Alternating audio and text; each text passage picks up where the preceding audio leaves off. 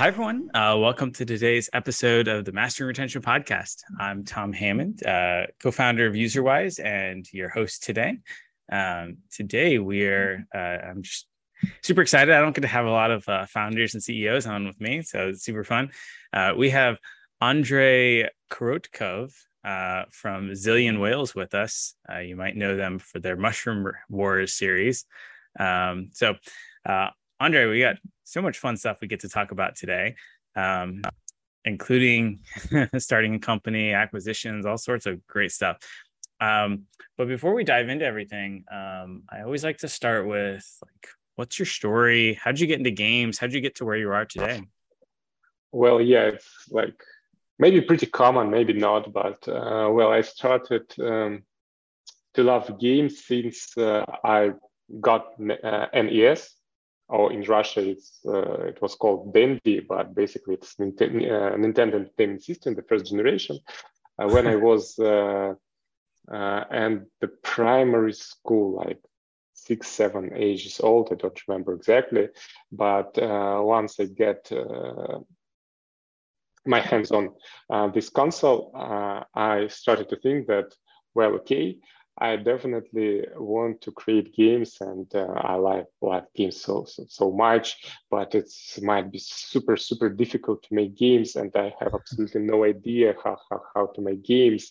Yeah, definitely very smart people are behind this stuff, kind of, and this is how it all started. And a little bit later, around 10 years, maybe 11 years, so 4 years later, or 5 years later, somehow I got myself a ZX Spectrum computer. It was not even Russia, I would say. It was a USSR replica of something like how it's originally called, I don't remember, Sinclair or something like this. So this ZX Spectrum was able to interpret basic code, and I was thinking, well, okay, I can be one step closer to making games right now.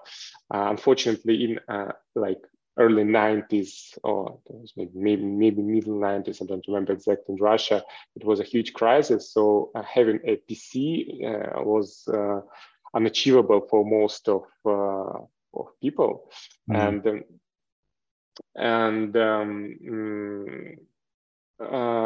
So the device I got, that Spectrum, was the only thing could be possible. And as far as I remember, it was already stopped of production and all this stuff, maybe 8 years ago, because it was pretty ancient technology. But this is what I got. And the only thing I was able to find to study the programming was also an ancient book of late 80s about BASIC. And having this book around, and this ZX Spectrum sort of PC, I started to program and make my first games. And later, when I was already near finishing school or something like this, finally I got the computer, and I think, okay, now I can do something real. First of all, once I get the computer, first year I only played games and did nothing else. But once I get a little bit satisfied with the games, I started to write my own. And first of all, I tried Visual Basic because I think I knew Basic, but Visual Basic doesn't satisfy me. And I found the interpretation of Quake 3. It was the game called Need for Kill. I don't know if you ever heard about it. Oh yeah, you heard? Really? Of course. Yeah. And this game was a Quake 3 in 2D, and the developer of this game lived in Moscow. And on forum, I got news from him that he used Delphi to program this game, and that's why I started to think that's okay, Delphi might be cool. So I found some pretty old version of Delphi and started to make games on Delphi. Created first game engine like based on OpenGL, and started to work on my first game. And the idea of the game was to combine Crimson Land, pretty famous game still, I think, and Diablo 2, that is obviously a well-known game. So that's how I created my first game. I spent like 2+ years working on it with some. Mostly I stole visual assets from other games, but I found an artist who helped me to work them the way at least they are not this so much recognizable. And when I go to university, I was like near 18 years. And exactly, and this year I finished this game, and I've managed to have a deal with a publisher who purchased this game and uploaded it to the free game portal. And this is how I earned my first $1,000. And at that moment, I started to think, okay, this might be a way how I can live making games and all this stuff, and I was super impressed. Then back at those days, there were no such name as indie developer, and it hadn't been sort of mainstream like now. So and the only possibility to earn on games in internet was like casual games published on some website. This is how when the Zuma appeared, some Arkanoid clones appeared, and all such games. And I made game all day during whole my study in university for next few years. And well, I wrote. I moved to C++. In university, obviously, we studied C++ as I entered the software engineering specialty there. So I was taught some good stuff in development, and I wrote my 3D engine that is kind of still alive, by the way, and not still, but the last commercial game on it released maybe 7 or 8 years ago. But at least in university, I made the engine that was capable for commercial games, and I made several games that I was able to publish and earn some money. And when I graduated, I was thinking about business, and with some students, right after graduation, we created a company. This company was like planned and to create some big PC games or something like this, but none of us back at those time had no idea how to make big games. And as back at those days on indie games, it was near impossible to earn significant money. So you need to make like a release on a CD with like a lot of content and all this stuff. And we really didn't have any idea how to do it. We started to do outsourced work with 3D graphics and something like this. We made everything on our in-game, our homemade homebrew, I would say, engine. And for 8 years, while this company existed, we didn't make any game, but we did a lot of outsourced stuff and earned enough money. And well, only after that, I moved from the small city in Siberia to St. Petersburg and started to work in game development company. And later, we managed to have our own company that is now Zillion Whales.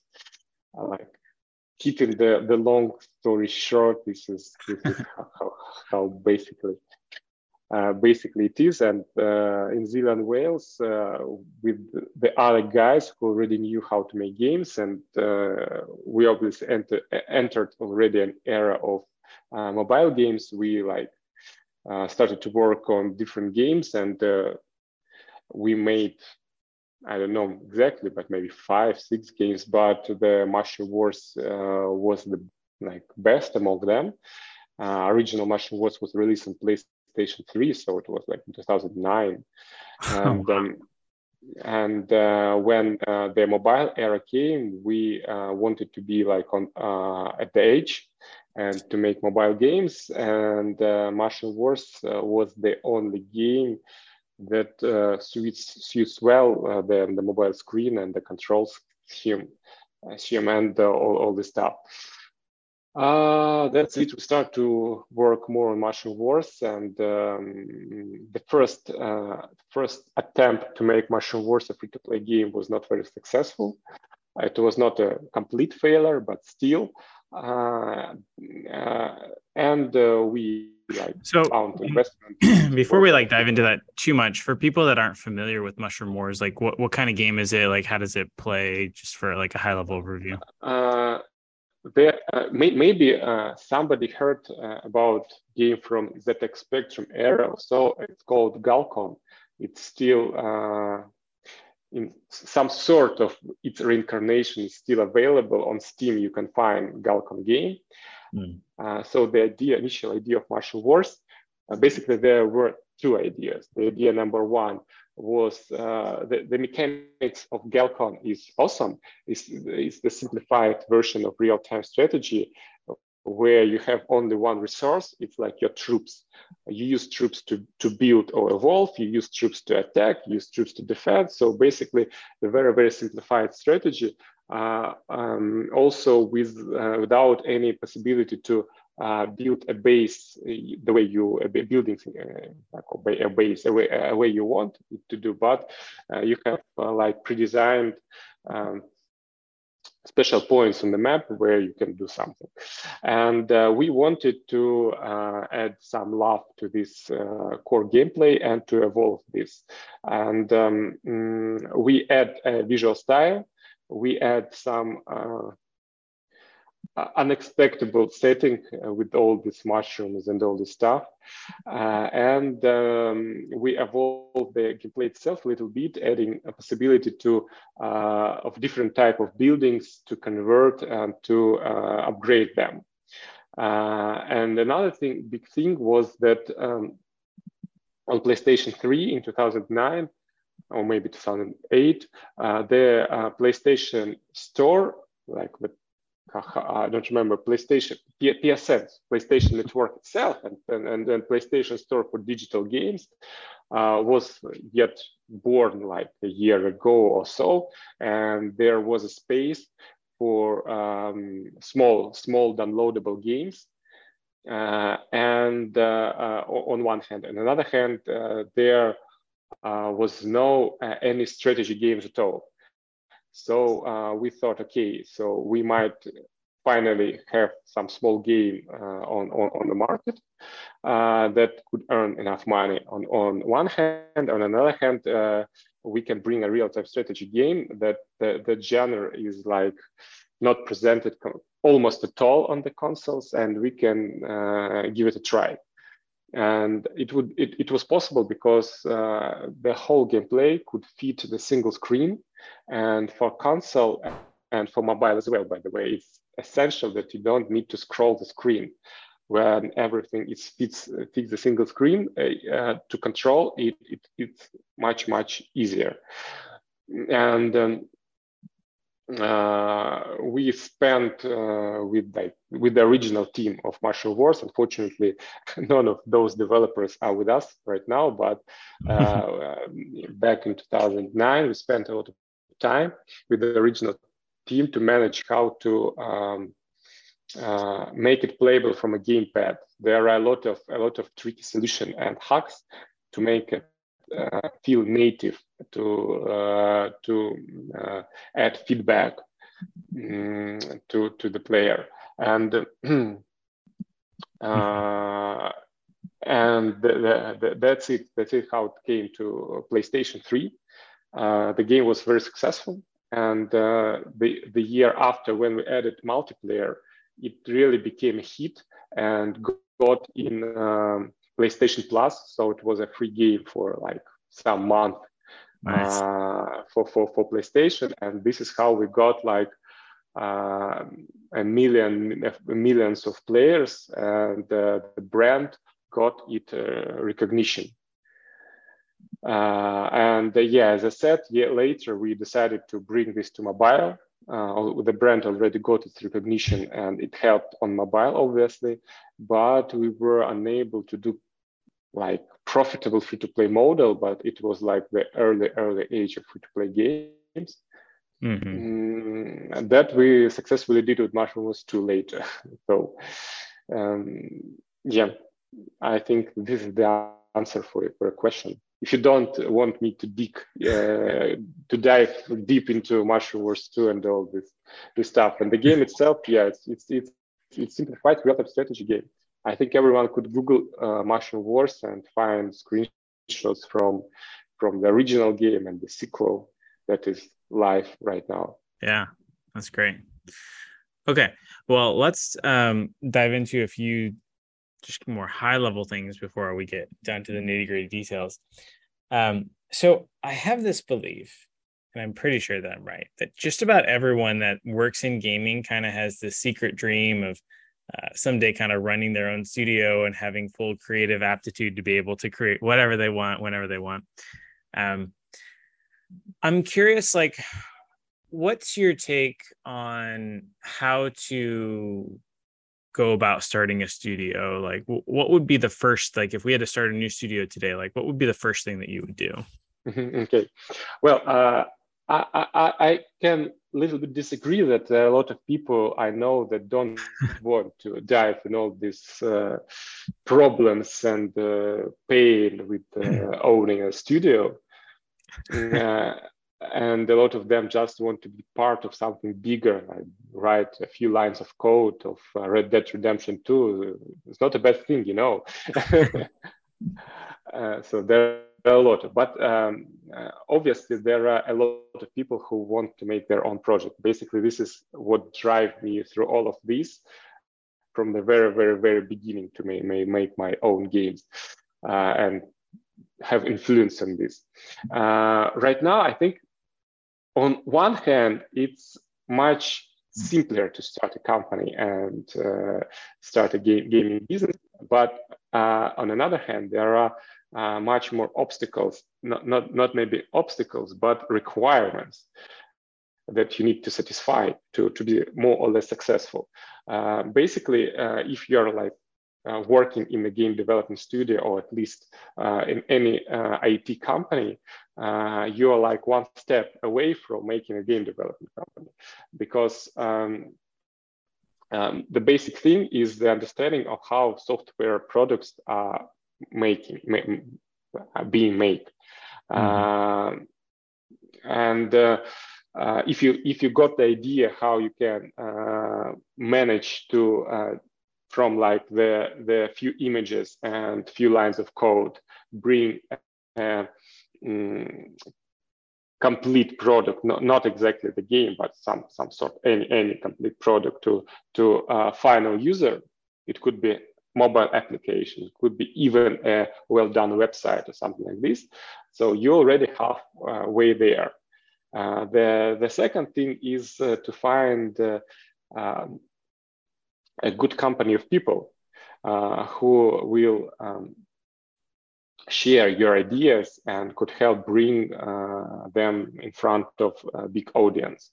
Right now, it's pretty easy as well, because there are a lot of conferences all around the globe. And if you don't want to go to conference, you can go to any game jam or even Reddit thread or whatever. to find like artists, to find like another developer or game designer, maybe. But if you want to do a company, basically you need at least to be to combine almost everything inside you. You might be able to like create super cool visual images, but you definitely should be able to grab some sprites from internet and to make these sprites alive in your game. Even if you don't understand how to program games, still you should be able to open whatever like Game Maker, Unity, or something, and to build a level inside this. And you should understand how all these things are combined. And even, well, I know a lot of artists, by the way, who can program at least small games.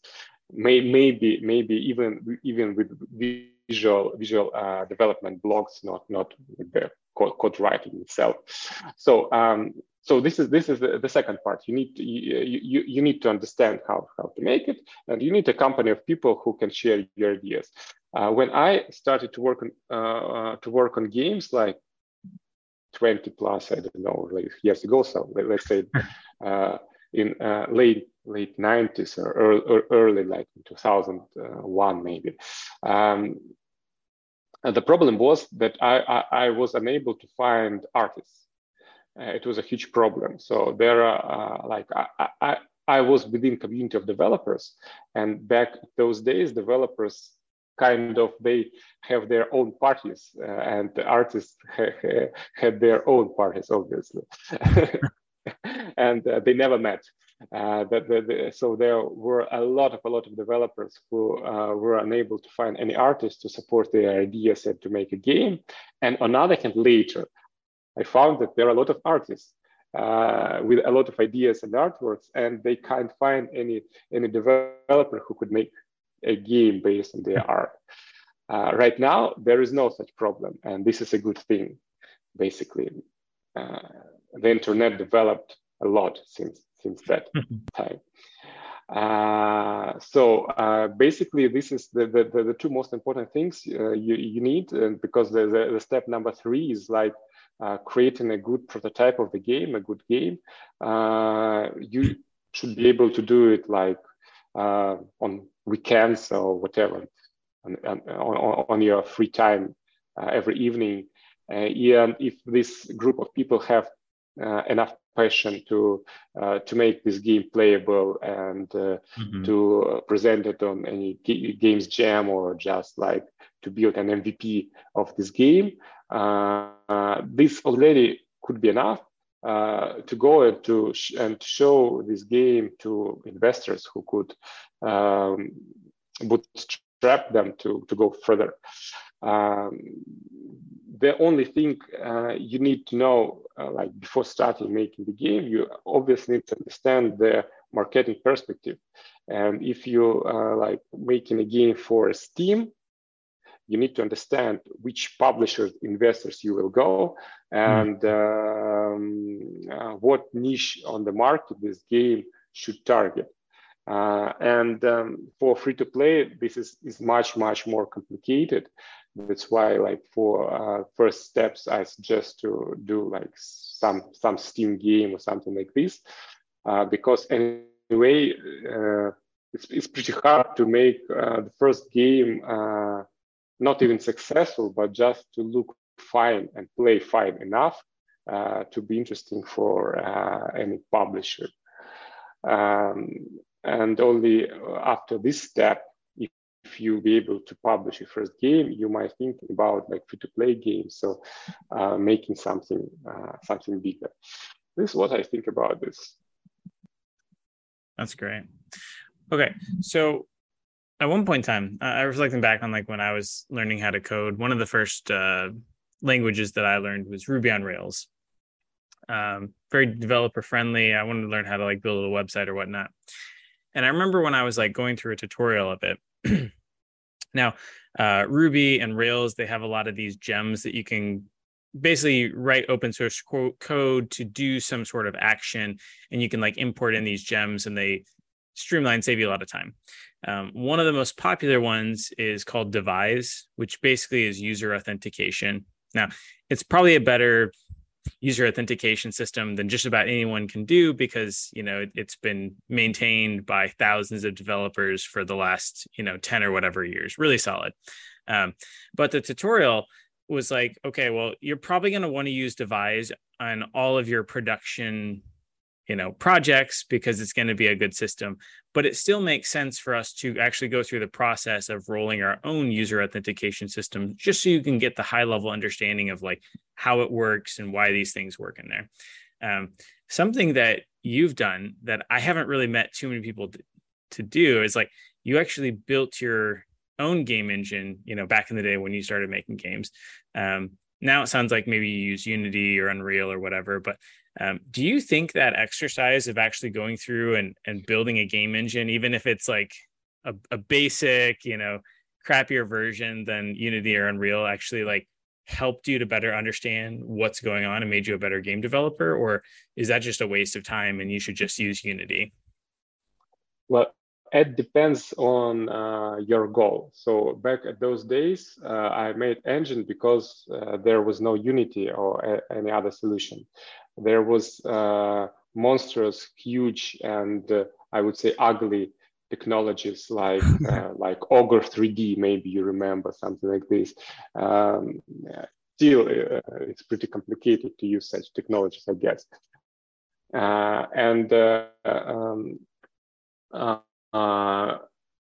For me, it was like trying to achieve the goal of making a portable, lightweight technology that could be used like in my own project and others' project. But Unity basically killed them all when it starts to growing rapidly. And the only profit I got from understanding how all this is working on the very, very low level is the deep understanding of the 3D graphics and how the graphic is rendering and how the memory management is working and all this stuff. But on one hand, it's good to understand these things, but on the other hand, the technologies are evolving so much that this knowledge would become irrelevant very fast. For instance, I wrote my engine using OpenGL, and shaders only appeared like back at those days. They like you need to use assembler to write shaders. But the pillars of 3D graphics they are still the same. It's true. But right now, for example, to make games using Vulkan or like Metal or DirectX 12, it's really a different story, and all the knowledge I got making games on like OpenGL, not exactly worthless, but doesn't value a lot right now. So basically, you don't need to write yourself such complicated low-level things, but still is very, very important to understand the pillars on which these technologies are built on. In our company, we hire a lot of like C# developers for Unity for the recent years, and I often visit these interviews, and I can say that the quality, the average quality of software engineers in Unity is very low. And the problem is because they are used to use all these components that are already done for them. They used to work on the high level. So they use, for instance, they use matrix transformation, but they have no idea what matrix is itself, why matrices in 3D graphics have 4 rows and 4 columns, not 3 rows and 3 columns. Like how the perspective divide is done, how like this projection, how the triangles are being filled with textures in the end. If you're making simple game, you really don't need to know all this stuff, basically. But if someday you want to make something more complex, or you want to have some like benefits when you will try to find a new job, This is basically matters. So in case you just want to make fun games for like yourself, like typical indie games or kind of, more likely you don't need to dive such deep and to understand all this stuff. But if you want to end up maybe in Epic Games, working on some AAA games, not exactly Epic game. If like your dream is work on the next God of War or like Horizon Zero Dawn or something like this, you'll never get this job without understanding these pillars. And the best way to understand these pillars is to do something like yourself. So that's great feedback. Okay. Talk to me a little bit about co-founders within like a studio. Like, would you look for co-founders? And if so, like what sort of skill sets would you want each co-founder to kind of have? I think there are general rules that I heard from various people is that, okay, if you're starting a gaming company, you should have all the main domains closed by reliable people. By the main domains, I mean, definitely it's game design, it's art design, art visualization, and it's software engineering. So basically there is 3 of them. So if you want to be successful, you need cool CTO, you need cool art director, and you need cool creative director. So if you are starting to make a company, and these people, more likely, they will be employed already and have good salaries, or at least they have their own ambitions about something. And this is, on one hand, it's bad, on the other hand, it's good. So what you need to do, you need to have them as co-founders. This is how you, on one hand, save these main domains. They will be covered by the experienced people. On another hand, they will be motivated enough because maybe finally they can work on the project on their own project with their own ideas. On another hand, they will understand with that all their efforts in the future will return with, I don't know, after the company acquisition, or even just if the product will be successful enough, they will get their share of the success. Yeah. But another rule is not to have more than 3 co-founders, because even if there are 2 co-founders, really already politics starts. If you have 3, you definitely have some politics. But if you have 4, 5, 6, you can spend like ages arguing with each other and trying to come to a solution that everyone will be okay. Now, you've gone through the actual acquisition process and stuff. Now, I'm a big fan whenever I'm talking to people about, that want to start a company and they want to just get going and stuff is, the way I outline it. Well, let's say you meet a pretty young lass and you think that you might want to marry her. It's probably in your best interest to go through the time of, making sure you understand her religious views and her political views and all those like deep conversations that might be a little bit uncomfortable, but just to make sure that you guys are actually like a match. I kind of say you probably want to do the same thing with co-founders because, absolutely. Even as simple as, let's say your company is doing really great right now and someone comes in and offers you $30 million or $50 million for your business or something like that. One co-founder over here, that might be life-changing money. I want to take it absolutely. Another one on this side might be, well, I want to actually push for that $1 billion exit. And if you haven't had those conversations around expectations and like, hey, once we do X, Y, Z, like this is where I want to be. I've actually seen companies that are, honestly, like doing the most amazing that they've ever done suddenly fall apart because the co-founders have some big argument over, something like that.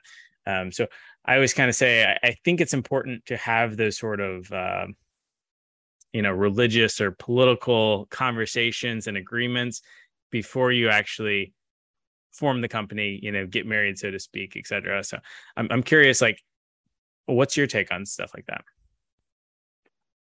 You mean in case of the company acquisition, or in case like? Well, I think an acquisition could be something that could trigger it, but on the flip side, there could be something like maybe the company's not doing really great right now or whatnot. And, if you're not in agreement of what we're going to do when this thing potentially happens or something of realm of this, like I've just seen so many disagreements lead to co-founders ultimately splitting up. It's probably a reason why we see a lot of, bands that make really great music, split up after they have like a really great CD with sudden success or whatnot too. Well, it's like a pretty tough question, and it's really kind of rhetorical. I don't think there is ever, and it could be a correct answer to it, obviously. Like from my perspective, like we spent, for example, almost 10 years on this company, and we see how we like evolved during this period. Yeah, the company grew and everything is okay, but we understand that maybe we can't grow faster, and maybe this is like we are near our ceiling, and we like we're in a situation considering what the next step could be. And in this case, trying to search a partner who is like experienced and huge might be a good solution, because first of all, you can monetize the success you already have. That is not bad itself. And on another hand, you still, for us, by the way, we still left 9% of the company between the co-founders. Not 19% of the company between the co-founders. So we didn't sell everything. And so basically we monetize the part of our previous success, and we still have something we can monetize in future. But we believe that with a bigger partner, our future could be much brighter. And for instance, if you have like, it's kind of the similar thing. If you have like 100% of like, let's say, $1 million of valuation company, or you could have like 10%, but of $10 million valuation company. Basically, it like doesn't matter this much. But if you have 1 million valuation company, it would be, and you are the only one there, it could be much harder, or even might be impossible to get valuation of 10 million, let's say so. But if you're like a small part of something bigger, and like even maybe your valuation could be combined or something like this, then in future the valuation could be like not even 10 but 20 or 30 times higher. So you're like the rest of this 10% or something like this could bring you much more money in the future. So this could be even this like future wise, but it really depends from case to case, and has a lot of various options. Obviously, inside the company we have argues and we discussed what might be done. For us also, it was like an option that we got sharehold with the Russian-based company, and after what happens in February, it's not good, obviously. So we wanted to get rid of this sharehold of Russian-based company, and as our company like is London-based, so we wanted to be free of these connections with Russia in current situation. And this deal also helped us to do this. So this is like the matter of a lot of things you need to consider. Yeah. Okay. I have one more topic that I'd like to cover before we end, and we're getting low on time here. Mm-hmm. Okay. So this is something I see a lot of people struggle with. What's your process, or like, how do you basically figure out what game should we prototype, what game should we actually, build? How do you come up with like a good creative ideas and, when to kill them or not? Well, for us, we have like an idea that we never do clones, like typical clones, and we always try to do more or less unique games. And when we started to working on a new game, right now we have like 2 games in development, one on MVP stage and another one is like more earlier stage. We spent a lot of time for R&D. The last time it was, I don't remember exactly, maybe 6 months we spent on R&D phase. And how it works, we just have like a couple of game designers, like I don't remember exactly, like say 4 or 5 game designers in the company, and all the rest people, around 40 people in total. And we make a lot of fast prototypes based on some blend of ideas of the core gameplay and market vision. So we come to the market and see, okay, we think that this particular genre could be successful on the market in the next year or 2. Okay, so we select, or maybe we just say we are like strategists and we expert in strategies. It seems the strategy could be okay. So we selected the genre. The second thing, we see a lot of competitors, search for a lot of competitors in this genre all over the market, and take the best and worst things in their gameplays. And the third part, we are trying to pull all the best things together from like the competitors and get rid from all the bad things. And this is how the brainstorm started. So we come with like thousands of ideas and we discuss them. And out of these thousands, we filter 3-4 ideas. We do prototypes. These prototypes should be done in very, very rapid way. And then all the code and everything will go to the junk, and the game will be recreated. So the goal of prototype is to show the core gameplay itself. Usually we spend from 5 to maybe 10 days to create the complete prototype of the game that could be playable online with another people to understand, because making an AI is pretty difficult, and stupid AI could ruin the good gameplay. So all the games are building to be able to play PvP. And when we have several prototypes, well, before the COVID, we can meet in the room, but right now, like, we have a call and play these games all together, give feedback, and understands what is bad, what is good. Sometimes all these prototypes go to the junk. Sometimes we selected one of them, and having like from everyone have ideas to what to add and or to remove. So this iteration is usually like 4 iterations. And on the 4th iteration, let's say, we can have 2 or maybe 3 prototypes that are winners. With these prototypes, we go to the whole company, and with whole company, we usually do another iteration, and then starts friends and family phase.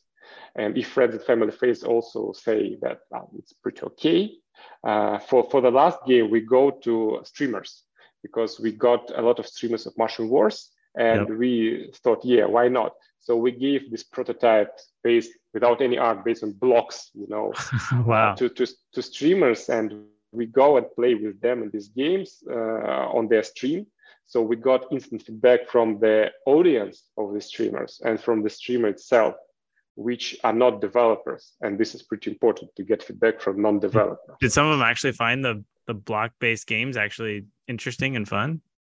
Yeah, yeah. Wow. If gameplay, Wow. well, a streamer understands that it's prototype. They are pretty curious and patient to play the prototype because they want to be part of the development process. Yeah. It's value for them. So they understand that they're playing prototype, and we got a lot of valuable feedback from these tests. And this sort of community-driven development. So and then you start to bring this game again and again on the later stage of development and play it with streamers again. For us, it was easier because we got already a community of players and streamers. If you're like a known developer, it's harder, but I think still there are resources where you can show your game, like even each IO, something like this, when the early prototype could be shown to some audience. That's great. Basically, only players can say if the game is good. If the reception is good, well, you can continue. And the next step is to measure retention and all this stuff. But yeah, the prototype phase is like this. Yeah, no, that makes a lot of sense. Cool. Well, I have one final question because we are on the Mastering Retention podcast, and that is, what's one tip or trick or lesson you've learned over the years to, improve player retention? How do you keep your players playing back, coming back for more each day, week, month, ideally, year after year? Well, I think that the retention driver, first of all, is core gameplay itself. And if the core gameplay can suck you in, everything would be fine.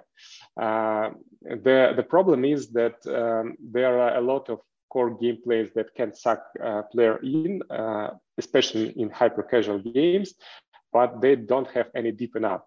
So still, this magic phrase, easy to learn, hard to master, rules the market. The games that have gameplay easy to learn and hard to master, with competitive PvP, basically this sort of games could have excellent rotation by their own, without any addition of like meta gameplay features or something like this.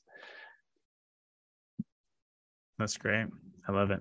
Well, Andrey, thank you so much for joining us. If people do have any questions for you, is there a good way for them to get in contact with you? Well, I think everyone can message me on Twitter. I'm pretty open there. Awesome. Love it. All right. Thank you so much. Yeah. Thank you. Bye-bye.